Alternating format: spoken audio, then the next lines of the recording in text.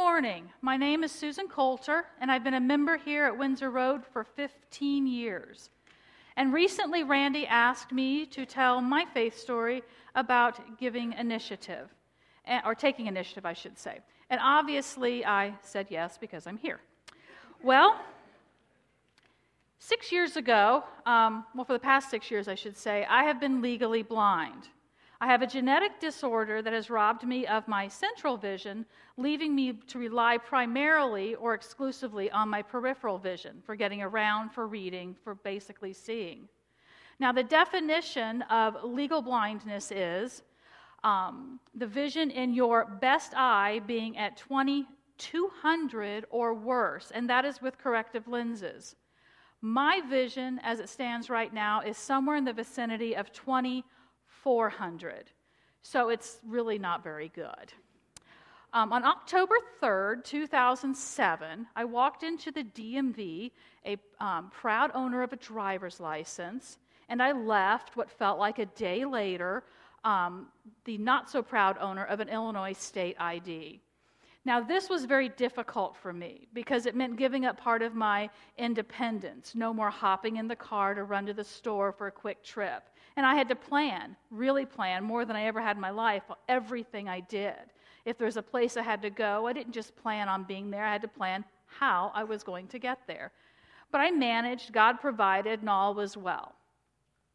Well, in the following March in 2008, I went to the eye doctor and was finally declared officially legally blind. And I should have been prepared for this. I'd known for 10 years this day was coming. But of course, I put it off and I didn't think about it because 10 years seemed like a long time to wait. And it hit me like a ton of bricks. And I fell into a very dark place. And I wallowed a lot.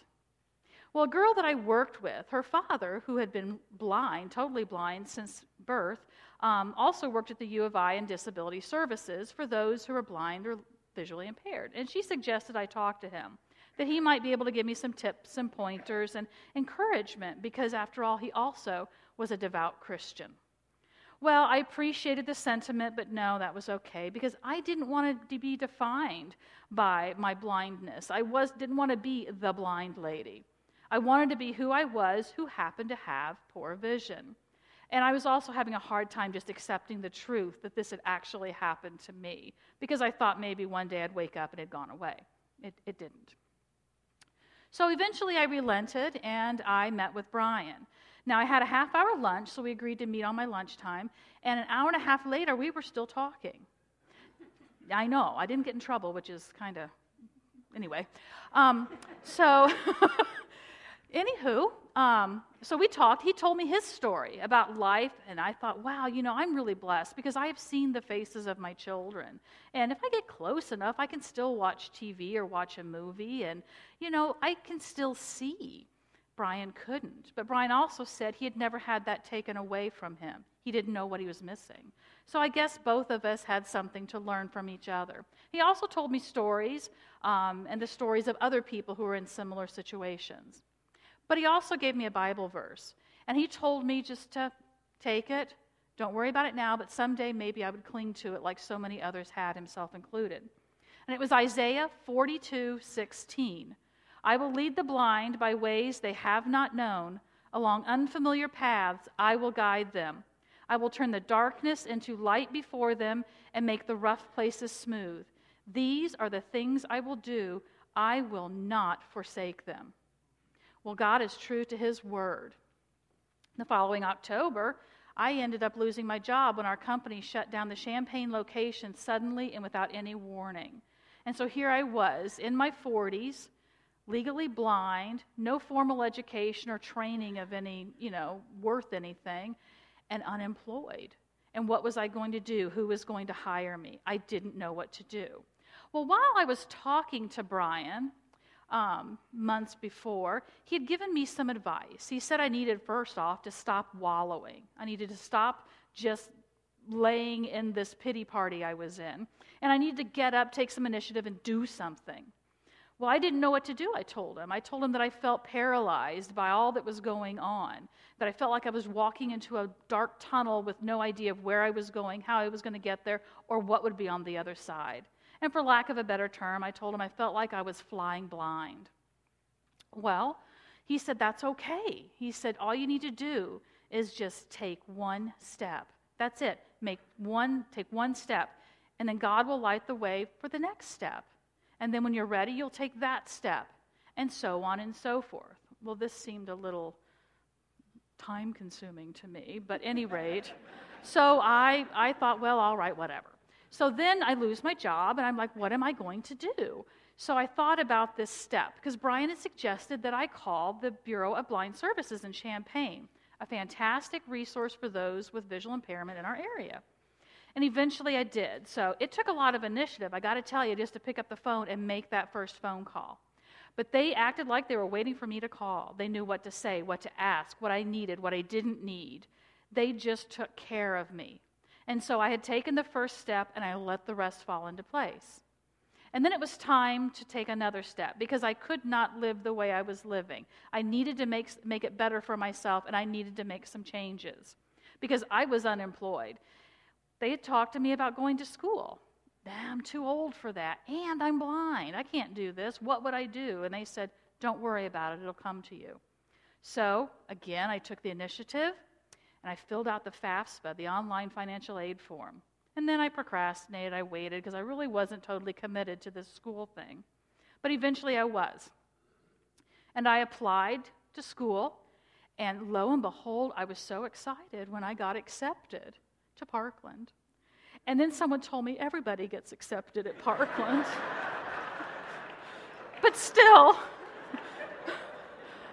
I had the moment where I was really excited, and I just clung to that. So in August of 2010, I walked into Parkland as a college student for the first time. And let me tell you, it was weird. I was the oldest one in my classes, and I was visually impaired. And every semester at the beginning, I'd have to go to every class, every teacher, and tell them, I'm visually impaired, I might need help with printed materials and tests and blah, blah, blah. And they were all very, very helpful. Well, I'd settled on an information systems major, and I was going to work on computers. I thought this would be a great thing to do. It was geeky and fun, everything I liked that. And then I didn't like it. It wasn't any fun. So I switched over to web design, because then I could code, and that was still geeky, but then I also could design, and that was fun, and this was just really cool. Well, part of the web design curriculum was to take some graphic design classes. Now, one of the classes I had, the teacher was actually the program director for graphic design at Parkland. So the first day of class, I walk up and I say, hi, I'm Susan, and I'm legally blind, and so I might need some help with printed materials and things like that. Well, he looked at me like a deer in the headlights. He had no clue what to do with me. And I could imagine what was going through his head, things like, why have they put a blind woman in a visual arts class? And, what am I supposed to do with her? But probably more than likely he was thinking, this will never work out. But that's okay. I thought, I just got to get through this class and I'll be done. But you know what? It did work out. I surprised him, and I surprised myself. By the end of the semester, I had made a change in my major once again, and I told him I wanted to become a graphic designer. And he said, wonderful, which was great, because you don't get a lot of that from him. So anywho, I go and I, take my classes. And along the way, I got to feeling sometimes, am I on the right path? Can an old lady who's blind get a good job as a graphic designer in Champaign, Illinois? We have great graphic designers coming out of U of I and ISU, and they have bachelors. I was just going to have an associate. But I really felt like God had me on this path. I was very sure of that. And I knew that God was not going to put me on the path, ask me to walk all the way through it, be with me at the end to watch me crash and burn. I just knew that that's not the kind of God that I served and I loved. So I carried forward. This past May, I graduated with honors from the graphic design program at Parkland. And I was really excited. Oh my gosh.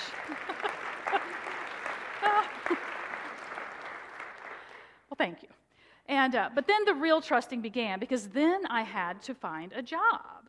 And this is where it was going to get scary. This is where, the rubber hits the road, and I've really got to do this. And I didn't have the comfort of school behind me anymore.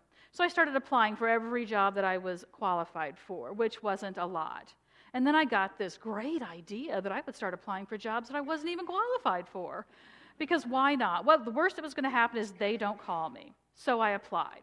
Well, this one required a bachelor's degree, and I had an associate's degree. It also required 5 years of graphic design experience, and I had an associate's degree, and that's it. But I put my application in, submitted my digital portfolio and all that, and I got a call. The next day, they contacted me and wanted me to come in for an interview, and I was ecstatic. So I prepped, and I was all ready.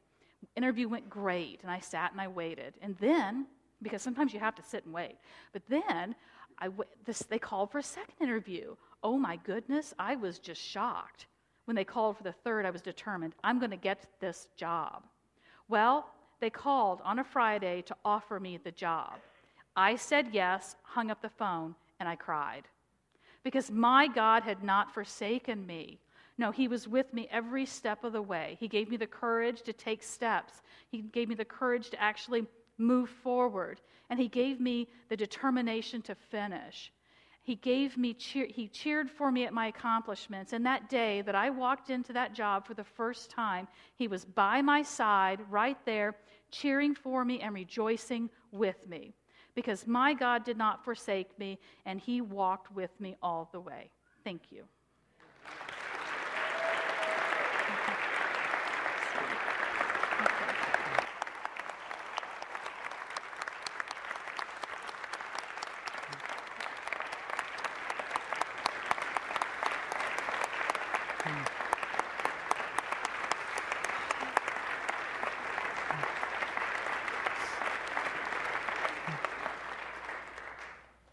And I get to be your minister. Yeah. Yay, God. Let me tell you what Susan's professor has said about her. All right? She never misses any deadlines, always follows the instructions, pays attention to the details, and gives wonderful feedback during critiques. She's a problem solver. She communicates well. We know that. She can preach. And she strives to do her very best in terms of coming up with creative solutions. And then the professor said this, I never slowed down for her. I never gave her any extra help that I wouldn't give other students, and I graded her as if she had perfect vision.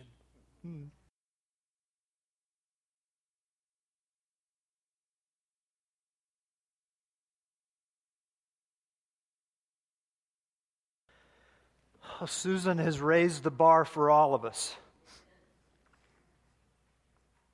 If she can do it, you can do it. God through her. That's the doing it. He works through her, He can work through you. He wants to work through you. If she can do it, you can do it. She's raised the bar for all of us. And her life story touches on the word that I want us to consider from the Old Testament book of Proverbs. If this is your first Sunday here at Windsor, we're so happy that you're here. And very often, after a time of singing and celebration to the Lord, we'll hear a faith story. And that story is connected to the lesson, the message that we want to learn from the Lord. And we're in a series through the Old Testament book of Proverbs. And it's about wisdom. It's about pursuing wisdom.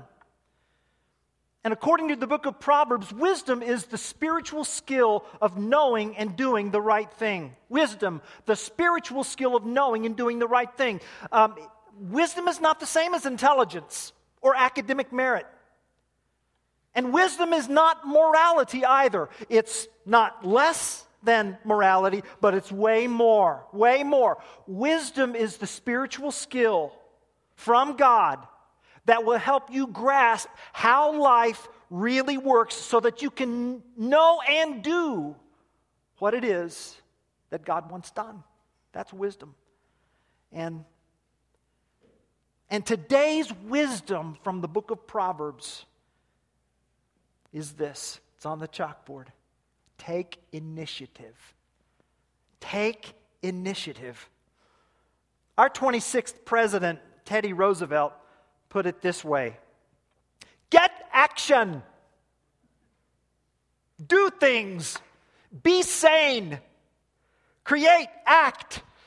Take a place wherever you are and be somebody. Get action. And then he would say this, bully for you.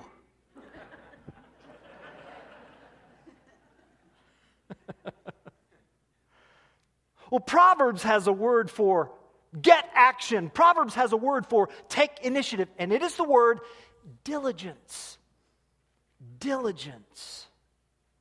The book of Proverbs originally came to us by way of the Hebrew language, and in the Hebrew language, words are often word pictures, and the word picture of diligence is that of cutting. And more specifically, cutting of a trench, trenching, cutting, which implies clarifying, determining, deciding, and then acting on. So there's no turning back. You're going all in. You're being diligent. You take initiative. Now, listen to these verses that touch on diligence. I've got them up on the screen. Proverbs 12:21. The hand of the diligent will rule, while the slothful will be put to forced labor. The hand of the diligent will rule, while the slothful will be put to forced labor. Now, notice it doesn't say that the diligent will make slaves of the slothful. That's not what it says. It's saying that the slothful will enslave themselves because of their way of life. Proverbs 12:24. Proverbs 12:27. Whoever is slothful will not roast his game, but the diligent man will get precious wealth. So the slothful person, they'll go out hunting and get their game, but they're just too lazy to cook it. And then Proverbs 13, verse 4. The soul of the sluggard craves and gets nothing, while the soul of the diligent is richly supplied. The soul of the sluggard. It doesn't say the stomach of the sluggard. So there's something spiritual going on here. The soul is craving something, looking for something that'll never satisfy. But the soul of the diligent, is richly supplied. See? Be diligent. Get action. Take initiative. Take initiative. The word for the day is take initiative. Now, those of you who know me know that right about at this time in our message, I'll usually say something like this.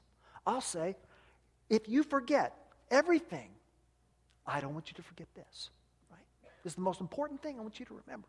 If you forget anything else, all right?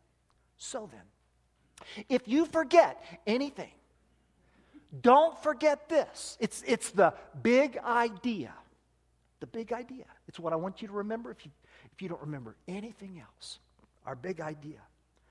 The big idea today, well, I was over at Jimmy John's having a sandwich. And the big idea came to me. Looked up at the wall. You know those little pithy sayings, right? Free smells. Your mother wants you to eat at Jimmy John's. Okay. And then I saw this sign. It's the big idea. Here it is. If you do the things you need to do when you need to do them, then someday you can do the things you want to do when you want to do them. There it is. That's diligence. Do the things you need to do when you need to do them. Then someday you can do the things you want to do when you want to do them. Diligence is doing what needs to be done when it needs to be done. So there's a time-sensitive nature to diligence, as we shall see in these Proverbs. Diligence is doing what needs to be done when it needs to be done. Taking initiative. Now, as you noticed in these verses in Proverbs that I just shared with you, diligence has an enemy. Initiative has an adversary. There's a contest going on. Just as there is a contest throughout the book of Proverbs between wisdom and folly, so also in these verses, there's a contest between diligence and sloth. between initiative and the sluggard. The sluggard. And while Proverbs admires the disciplined life of those who take initiative, while Proverbs holds up and has great admiration for the diligent, Proverbs absolutely has no patience whatsoever for lazy people. Proverbs is intolerant of the sluggard. Laziness, sloth. This morning I want to answer 3 questions, and you can track them on your outline. The first question is simply this: what does laziness look like in the book of Proverbs? Well, we're going to see. We're going to see some snapshots of sloth. We're going to see the 4 faces of the lazy life. What does laziness look like in the book of Proverbs? And then we're going to ask the question, who can help with this? Who is most qualified to teach us about taking initiative? You'll be surprised. And then finally, we'll consider the question, what's really the heart of the matter in all of this? What's the real issue here? So that's where we're going. What's laziness look like? Who can help? And then what's the heart of the matter? What's the real issue here? All right? Now, before I get to question 1, I just feel like I need to talk about this. Look, I know how a sermon like this can sound. A sermon like this can be delivered and heard just in a really harsh way, right? You all come from the marketplace and you've had a hard week and you've put in your hours, and then you come here on Sunday morning and you hear a preacher rant about, work hard, take initiative, get action. I get that, okay? I know. I totally get that. And let me just say at the get-go, we're a congregation of hard workers, okay? God does not allow us to have a campus improvement project and then to be engaged in missions both locally and globally if we're struggling with laziness, okay? You are a congregation of hard workers. Please hear me say that, right? We need to listen to these verses. We need to just let these verses speak. Proverbs is a parenting manual. It is. The first 9 chapters, chapters 1 through 7, over and over we hear, my son, my son, my son. A father's pleading with his child. Here's how life works, and now here's how we need to live in light of how life works. And I can tell you, I know for a fact, children can be lazy. Ask my mother. She has stories and stories and stories about my brothers.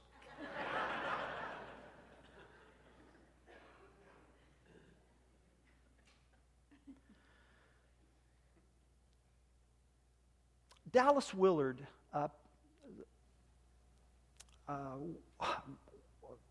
was a philosophy professor at the University of Southern California.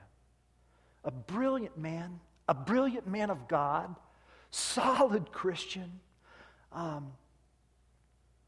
He said something that we need to hear. Listen. He said, grace is opposed to merit. Grace is opposed to merit. Grace is opposed to earning and the idea of making yourself acceptable in the eyes of God based on your own work. Grace is opposed to merit. It is not opposed to effort. And so when we open the book of Proverbs, we're reading it in a wrong way if we read it as if you don't do this, I won't love you, and the I being God. Okay?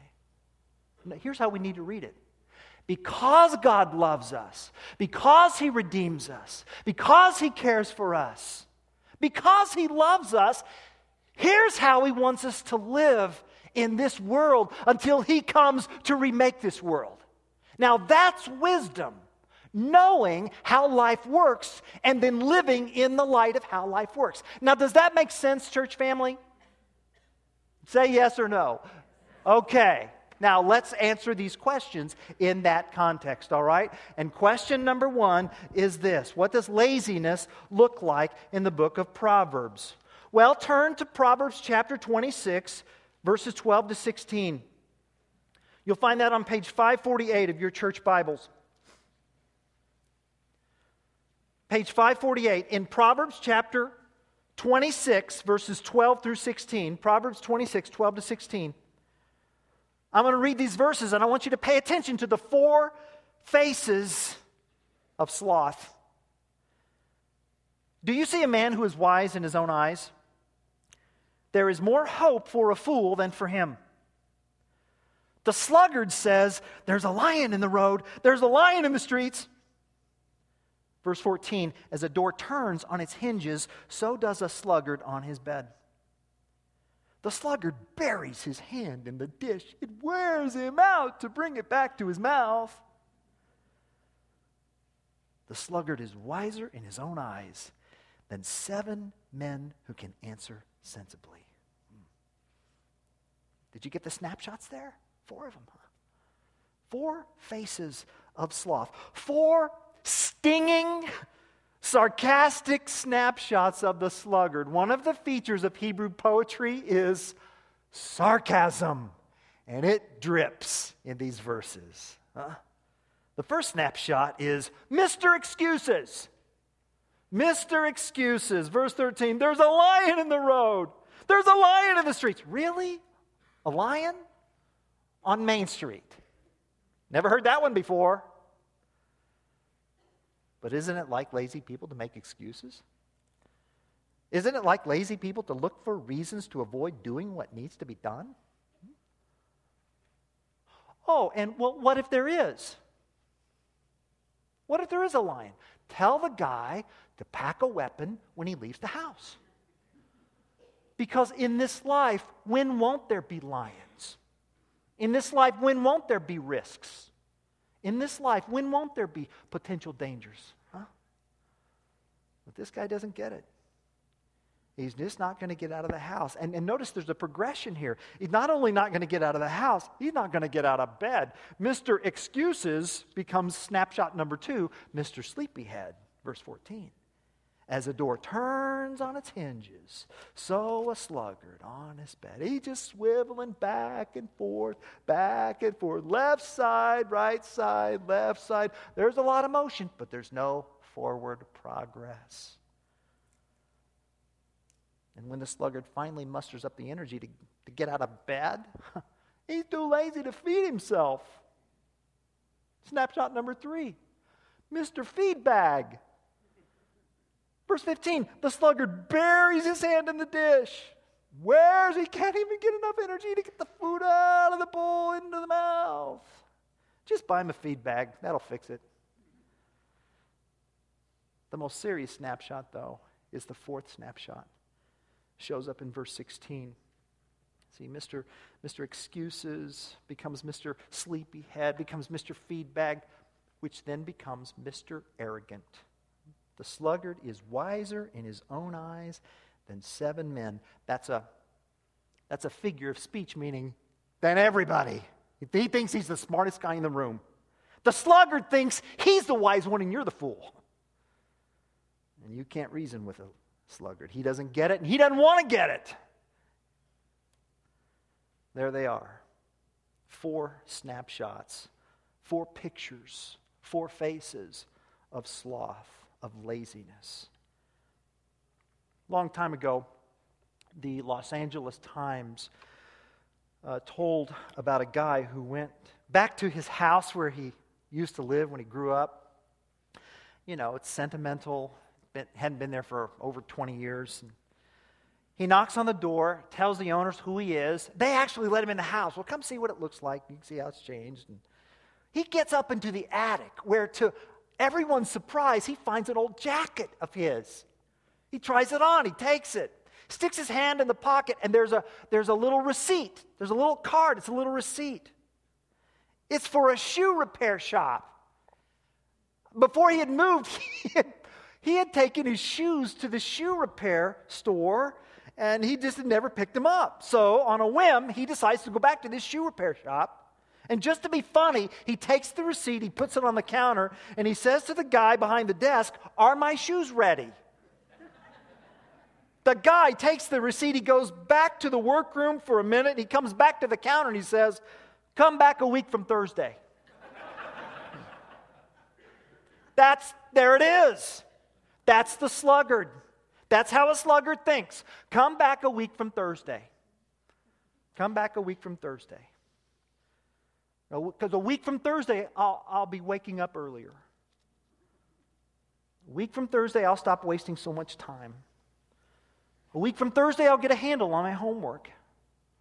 A week from Thursday, I'll stumble onto the job of my dreams. A week from Thursday, I'll quit craving another drink. A week from Thursday, I'll start helping the poor. A week from Thursday. A week from Thursday, my boss will finally notice me. A week from Thursday, my marriage will transform itself. A week from Thursday, my kids will stop getting into trouble.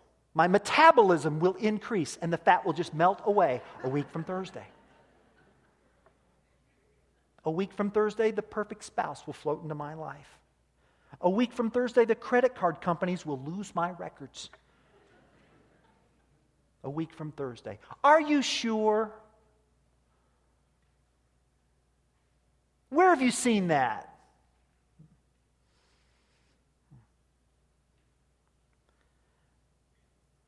Last I checked here in Illinois, the crops don't plant themselves. But that kind of gets lost in the life of the sluggard. Proverbs chapter 20, verse 4 says, "The sluggard does not plow in the autumn," and recall that in Israel, autumn was the time to plant. Proverbs chapter 20, verse 4, the sluggard does not plow in the autumn. He will seek at harvest and have nothing.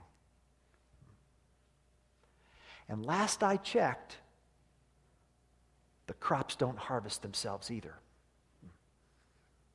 And so, Proverbs chapter 10, verse 5, he who gathers in summer, and that's when they did it in Israel, is a prudent son. But he who sleeps in harvest, see the time-sensitive nature? He who sleeps in harvest is a son who brings shame. There it is. Laziness. They just don't do what needs to be done when it's time to do it. That's the lazy one. Is there any help? Who can help? Who can make a difference in the life of this lazy one? Well, surprisingly, Proverbs chapter 6 tells us who. Flip over to Proverbs chapter 6. It's a little poem, verses 6 through 11. Proverbs 6 through 11, it's on page 531 in your church Bibles, page 531. Proverbs 6 through 11 grants us admission into an elite academy of faculty initiators. An elite league of diligent, industrious, hardworking creatures. Proverbs 6 through 11 introduce us to the Ant Academy. The Ant Academy. Go to the ant, O sluggard. Consider her ways and be wise. Without having any chief, officer, or ruler, she prepares her bread in summer and gathers her food in harvest. How long will you lie there, O sluggard? When will you arise from your sleep? A little slumber, a little folding of the hands to rest, and poverty will come upon you like a robber, and want like an armed man. Proverbs tells a 5'8", 150-pound human being to stoop down and learn from a teacher a quarter of an inch long and topping out at the scales at less than an ounce. This walking, talking human being with a brain bigger than the whole anthill must bend down and learn from the lowly ant. The irony is powerful, and yet the lessons must not be missed. The ant teaches 3 important lessons about taking initiative. Lesson number 1, the ant needs no supervision. Nobody's looking over the ant's shoulder. The ant does not require the bureaucracy of King Solomon's court, chief, officer, ruler, a bureaucracy, a structure intended to promote achievement, but is somehow lost in the life of the sluggard. The ant succeeds with no oversight, needs no supervision, self-initiates. That's lesson number one. Lesson number two is this: the ant understands opportunity. The ant wears a watch. The ant can tell time. The ant knows what season it is. And the ant knows what needs to be done in that limited window of opportunity to prepare for the next season. And the ant knows that if you don't take advantage of that small window of opportunity and that window closes, it can close for good. And the third lesson is this: if an ant can do it, you can do it. Change is possible. Proverbs says, consider her ways and be wise. If an ant can do it, you can do it. But you have to want to do it. The teacher wants it more than the student. It's not going to work. It's not. You've got to get out of denial. You've got to. And that's what's going on in verse 10. It's just a little slumber. It's just a little sleep. It's just a little folding of the hands. To which verse 11 replies, you may call it little, but while your eyes are shut and your hands are folded, poverty will deprive you of all you have, and your cravings will rob you at gunpoint. Ironically, the sluggard is both perpetrator and victim. The thing that he thought was so little turned out to be not so little at all. Hugh Hewitt has written a very insightful book called In But Not Of. In But Not Of. And in that book, he tells about a French writer who wrote about a retired colonel on the farm. A retired colonel on the farm. Had a good career. Made it to colonel. Retired out in the country. But he really wanted to be general. He really wanted to be general. And the French writer says this: if I could have examined his life, if I could have gone back and just followed him around, I would find some little thing that the colonel neglected to do, that in fact he did not want to do. And based on that, I could prove to him that he really didn't want to be a general. That is, he didn't want to be a general badly enough.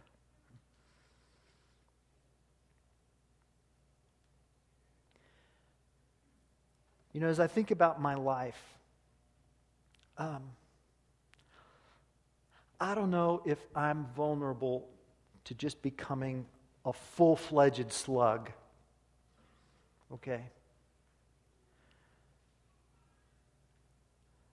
But I wouldn't mind dabbling in it. See? I think I'm vulnerable to what one author has called selective sluggardliness. Selective sluggardliness. It's about those who are selectively lazy. Those who have little pockets in their lives where laziness reigns. It's the student who succeeds athletically and socially, but fails to take initiative academically.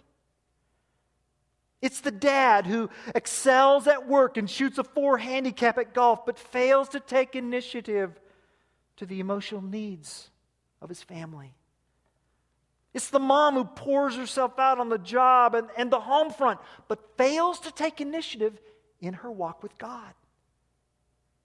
It's the highly relational men and women who fill their time with people but fail to take initiative to tend the soil of their inner lives. They never look deeply at the emotional or psychological realities that drive their behaviors and affect their goals and shape their relationships. They don't know how to be by themselves. They don't.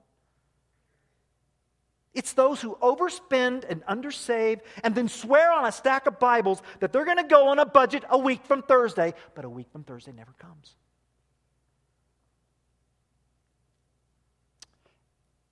And it's church members who say on Sunday that they want a deeper commitment with God, but come Monday morning, they're back to their casual Christianity. And it's the leader who knows how to cast vision and knows how to recruit followers and know how to deploy resources, but they neglect their body, they neglect their diet, they neglect their health. And what makes selective sluggardliness so lethal is that if the other areas of our lives look good, then we can convince ourselves all day long that we deserve to be left off the hook. We think to ourselves, we say all day long, well, I'm taking initiative 9 out of 10 times, so, isn't that good enough? Well, yeah, it is, unless the 10th one kills you. And if that happens, then it not only affects you, but it affects others. And this is where we move to the heart of the matter, the third question. Here's why it's so important to take initiative. It's another little poem. It's in Proverbs 24, verses 30 to 32. It's on page 546 of your church Bibles.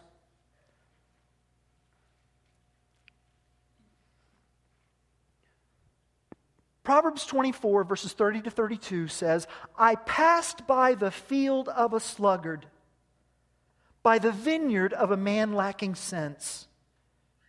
And behold, it was all overgrown with thorns. The ground was covered with nettles, and its stone wall was broken down. And then I saw and considered it. I looked and received instruction. And if you'll just keep reading to 33 and 34, you'll notice that those two verses are virtually identical to what we read in Proverbs chapter 6, right? A little sleep, a little slumber, a little folding of the hands to rest, and poverty will come upon you like a robber, and want like an armed man. Here's the heart of the matter. Look at the words field and vineyard. You see that? What's that? Field and vineyard. What is that? That's this guy's home.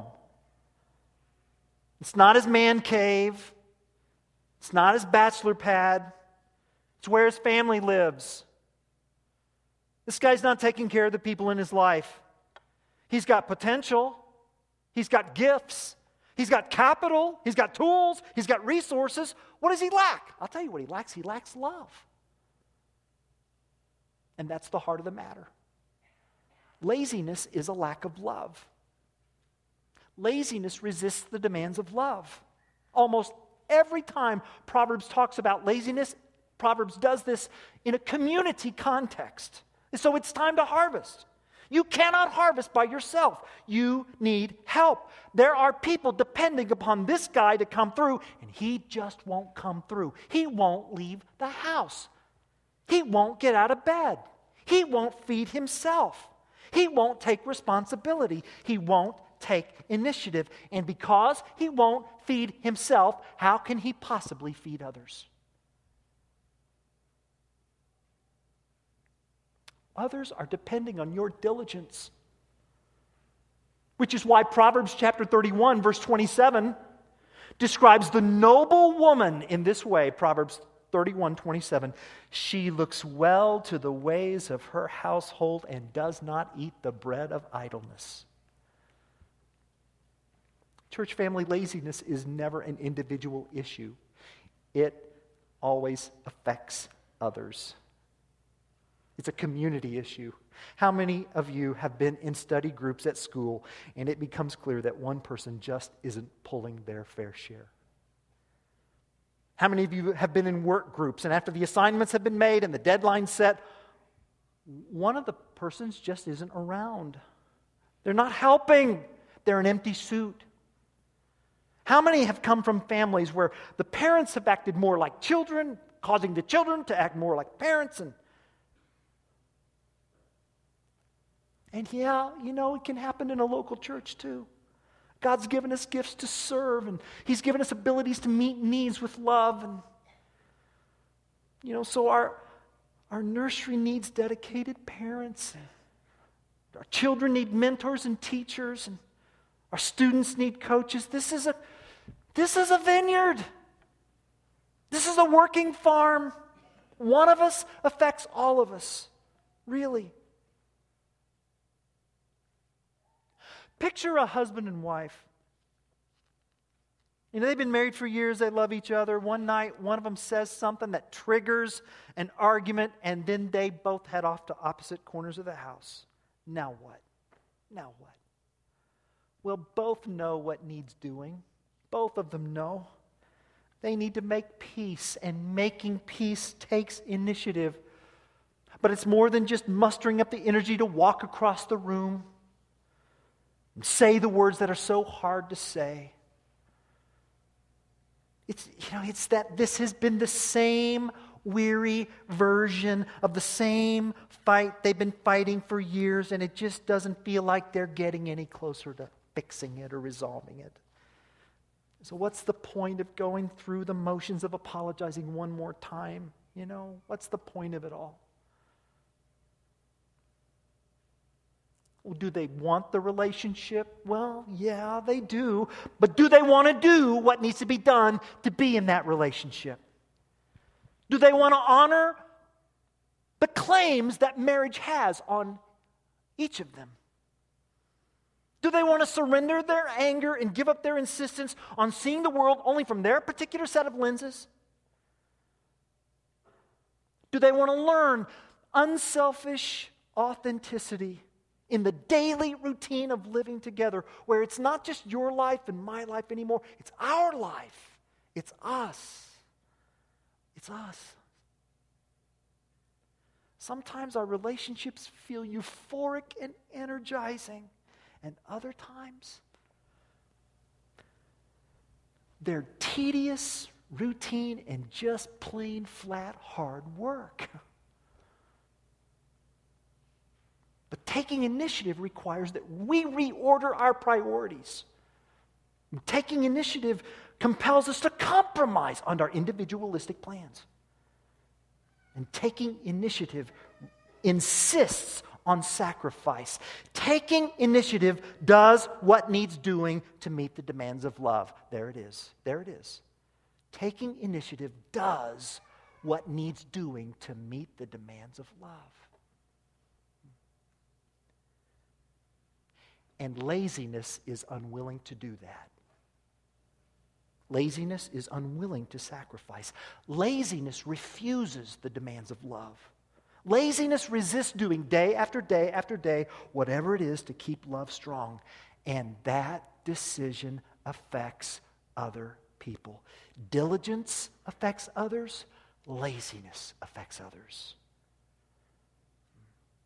Diligence. Doing what needs to be done when it needs doing. Church family, what is the next wise thing that you need to do right now? What is it? What needs your initiative right now, without hesitation, without any delay whatsoever, before sunset today? What is that?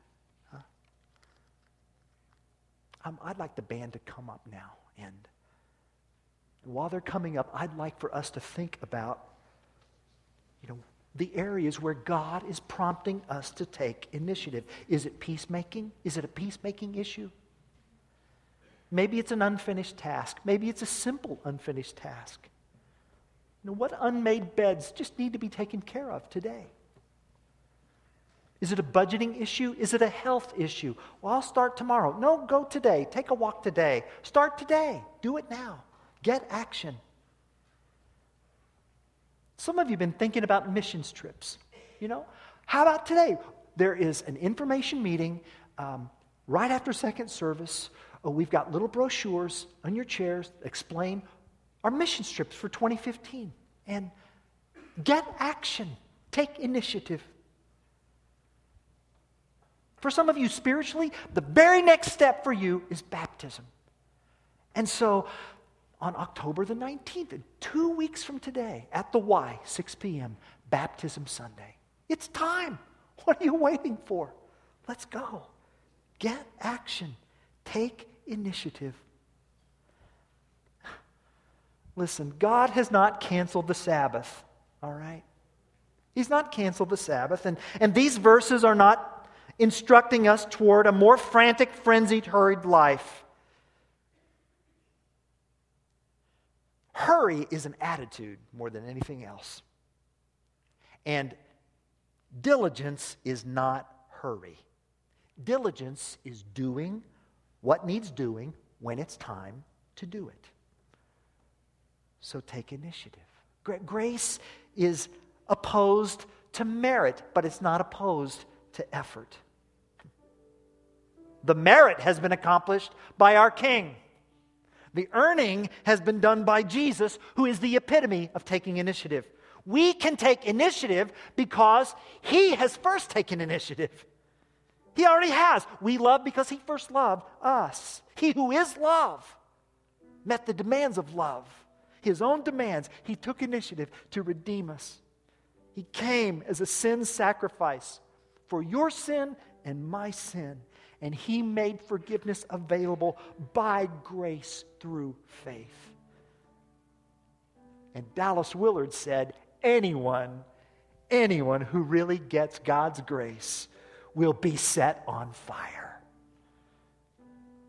And that will enable you to take initiative. Amen.